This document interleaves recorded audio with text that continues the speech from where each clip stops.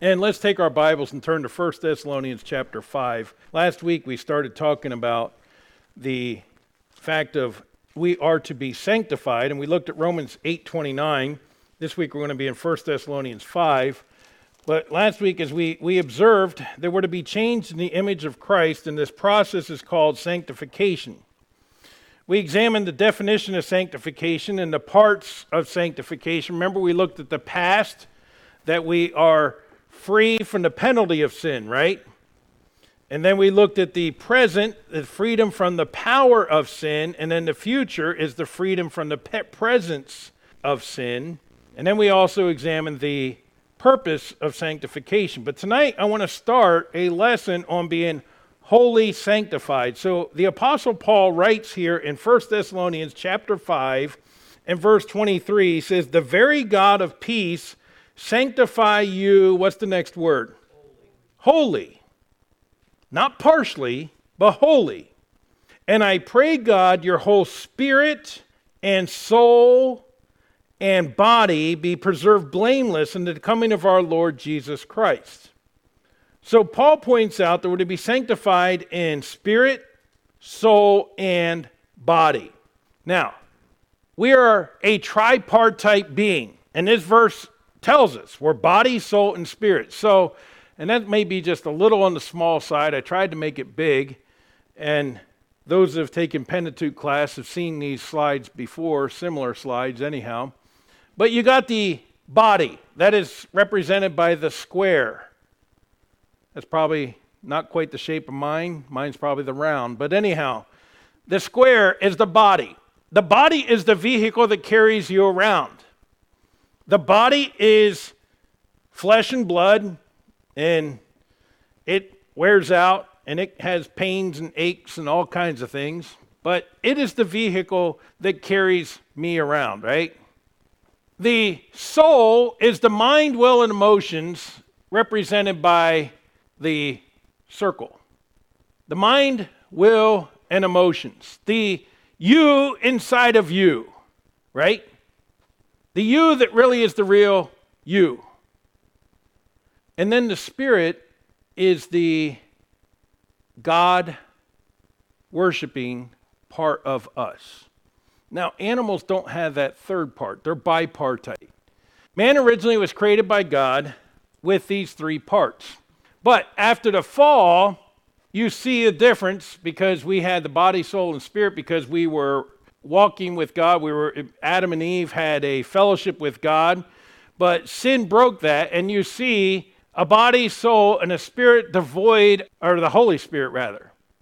And all of Adam's offspring are born this way, right? But once we're saved, we now have the indwelling spirit in us. And I picture it this way because, yes, we get all the Holy Spirit, but how much of us does he have? You see, that little part at the bottom represents, am I fully submitted to him or am I not? And if I'm not, I still am holding on to me, right? And so this is what we're talking about, being sanctified in spirit is that I have to be yielded to the Holy Spirit of God. Now, the spirit of man was dead, right? In trespasses and sins. Hold your place here in Thessalonians, put a marker there, and let's go over to Ephesians chapter 2 for just a moment. Ephesians chapter 2, verses 1 through 10. "You hath he quickened who were dead in trespasses and sins." What's the word quickened mean? Made alive. "Wherein in time past you walked according to the course of this world, according to the prince of the power of the air, but the spirit that now worketh in the children of disobedience, among whom also we had our conversation, or our manner of living, in times past, in the lust of the flesh, fulfilling the desires of the flesh and of the mind, and were by nature the children of wrath, even as others. But God, who is rich in mercy, for his great love wherewith he loved us, even when we were dead in sins, hath quickened us together with Christ. By grace he is saved, and hath raised us up together, and made us to sit in heavenly places in Christ Jesus, that in the ages to come he might show the exceeding riches of his grace and his kindness toward us through Christ Jesus. For by grace ye are saved through faith, and that not of yourselves, it is a gift of God, not of works, lest any man should boast. For we are his workmanship, created in Christ Jesus unto God, unto good works, which God hath before ordained that we should walk in them. So every human being has within them an innate desire to worship. Even the atheist still has a desire to worship.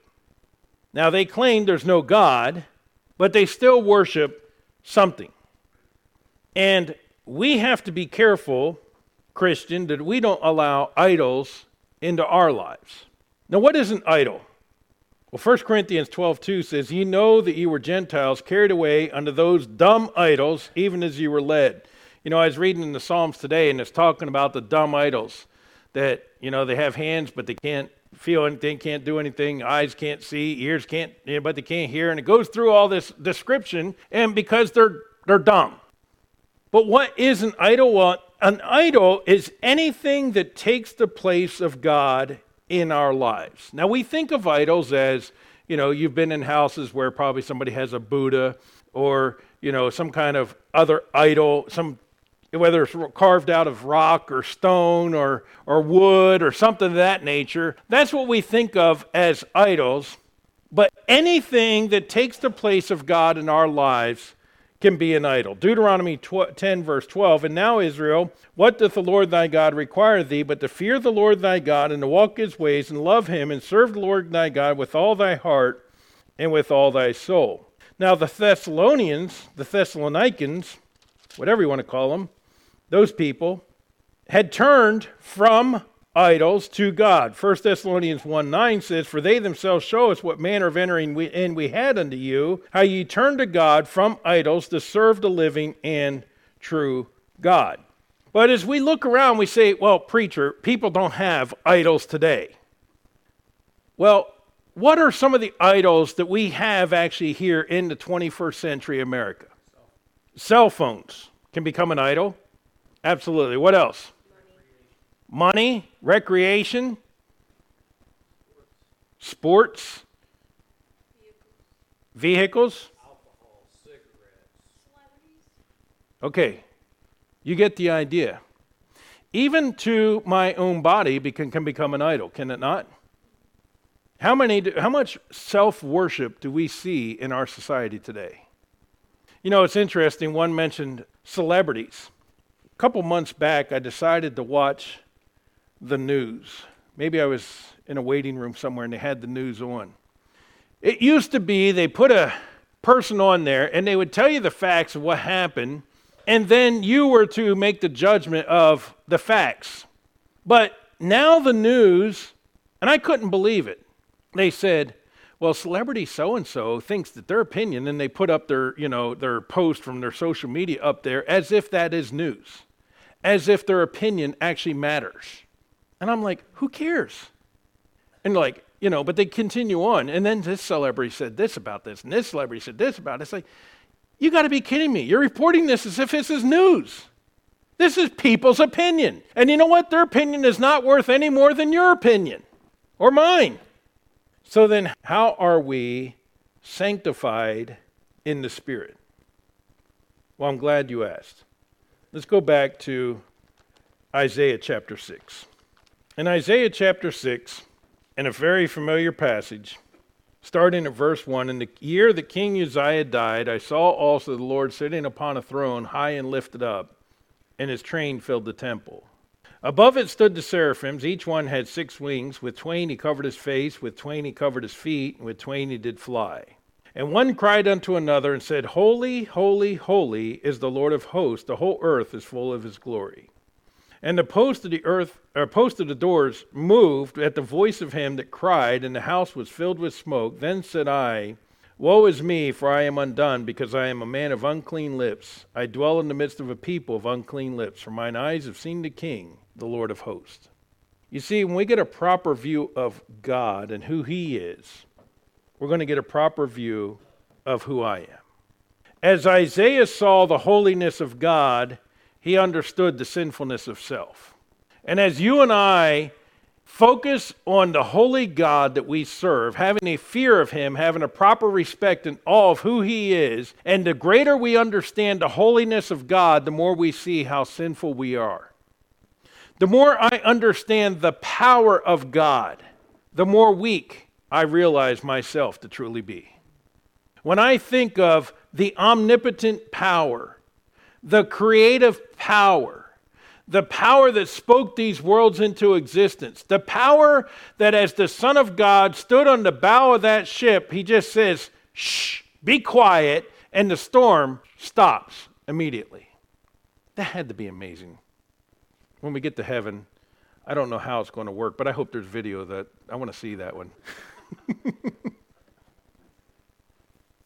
When I understand the greatness of God, I understand how small I am.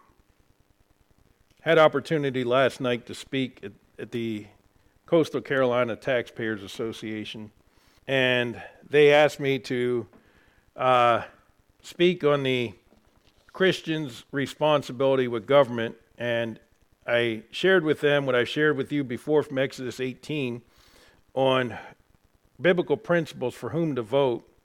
And I said last night, and it was interesting watching the responses, because, the world teaches we're innately good, right? And I said, every one of us is a sinner.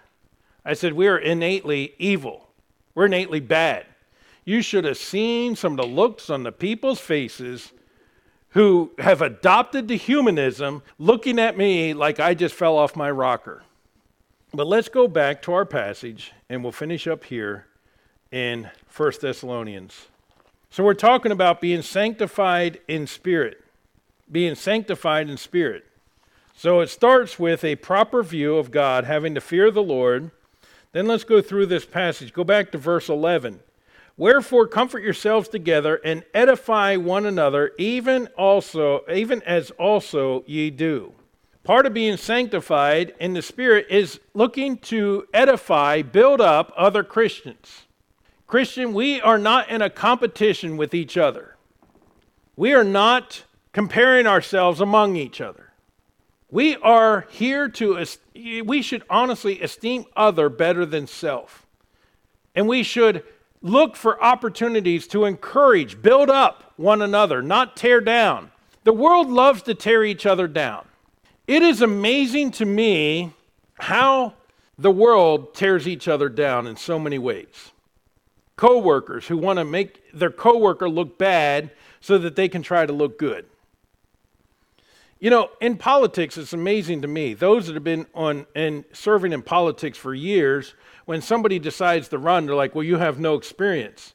And I just want to say to them, well, 25 years ago, when you first started, you didn't have experience either, buddy, Or the one that my son and I had to deal with recently. You two don't deserve to be on the board because you don't pay taxes, because you're both renters. Okay, you're not landowners, so you don't deserve to be on this board. I thank God for grace, and I don't say some of the things I would like to say sometimes. That's not how we're supposed to treat one another, Christian. But rather, we should be looking at opportunities saying, you know what? When somebody gives you a word of encouragement, say, I really appreciate that. Thank you. When somebody does something kind or whatever, let them know. You build them up. When you see somebody having a bad day or they're discouraged over something or they share a burden with you, take some time to pray with them. Let them know how much that you're trying to help them carry that burden. Edify. Build up. Then verses 12 and 13. And we beseech you, brethren, to know them which labor among you and are over you in the Lord, and admonish you, and esteem them very highly in love for their work's sake, and be at peace among yourselves. Esteem spiritual leadership. Let me tell you, it is a pleasure and a privilege to serve in a church that you all really take care of me and my family, and I thank you for it. But that is proper for a church to do. Verses 14 and 15. Now we exhort you, brethren, warn them that are unruly, comfort the feeble-minded, support the weak, be patient toward all men. See that none render evil for evil under any man, but ever follow that which is good, both among yourselves and to all men. So we need to treat others appropriately. Now I want you to go back and look at verse 14 again. Exhort you, brethren, warn them that are unruly, comfort the feeble-minded, support the weak, be patient toward all men. Now, that means we need to have a little bit of discernment in how to deal with others, doesn't it? Because not everybody is unruly. But you know what we tend to do? We give that stern warning. Well, what if they are not one of the unruly, but they're one of the feeble-minded or one of the weak? If you give a stern warning to one that is weak, what are you going to do? You're going to destroy him. You're going to tear him down. Because that is not the appropriate response at that time. Now, we have to ask God for Holy Spirit discernment in dealing with situations. Now, I understand, and I don't mean this to sound cliche or to sound stereotypical, okay, because I did serve with the Marines for 2 years, but I understand, Marines especially are trained that every situation, when somebody messes up, you better make a fool of the one that messed up, right? Pretty much, that's how we were taught to deal with every situation. That does not work in the Christian realm. It works in the Marine Corps because it is what it is. But it doesn't work outside and doesn't work with families, doesn't work in a church, but comfort the feeble-minded. So, that means sometimes instead of a stern warning, some need a little comfort. You know, men, it's okay to cry with somebody. It's okay to give somebody a hug when they need it. It's okay to offer comfort. It's okay to offer those words of encouragement. And let me tell you something. There are times when words are just, there's nothing to say. I think I shared with you before, I know I have, but years ago, the very first funeral I did, I was in college, and one of our co-workers committed suicide. His name was Gary. And to the best of my knowledge, Gary had never accepted Christ. I had several opportunities to talk with him because we worked together in sporting goods for several years. And so I'm sitting with his parents. To the best of my knowledge, their son is now in hell. And he was in his late 20s, I think, maybe early 30s. His daughter and his mother, I think, are the ones that found him. And, some of the phrases we use, like it was the Lord's time, they're in a better place, none of these fit. And so I sat there with this mom and dad, and I just cried with them. What else was I supposed to do? And I felt helpless. I felt like I'm accomplishing absolutely nothing here. And afterward, thank you so much. It meant so much to us for you being here. They needed the comfort. And then support the weak. Be patient toward all men. I think that one's the key. Because you know what? We all have different personalities, don't we? And sometimes our personalities, because of our different backgrounds, our different education, our different whatever, our different way of handling things, sometimes we may say or do something that brushes somebody the wrong way, like petting a cat's fur the wrong way, and we need to learn to be patient with one another.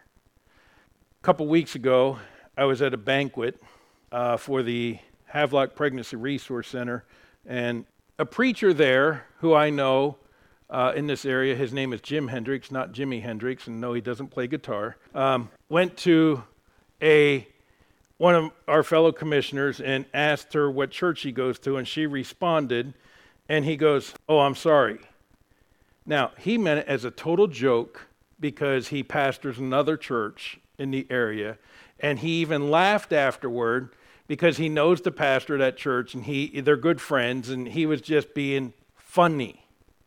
She came to me a week later and said, "I can't believe him. I am still offended that he would say such a thing." I was like, and I called her by name, and I said, "He honestly meant it as a joke." Well, it didn't come across that way. I offended a guy here once, more than once. But this particular case, I'll share with you, okay?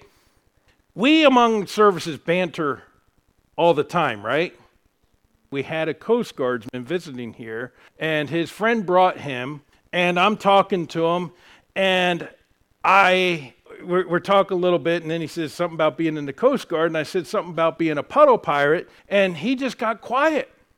And now I expected him to throw something back, calling me an anchor clanker or whatever, because that's what we do, right? We banter with each other.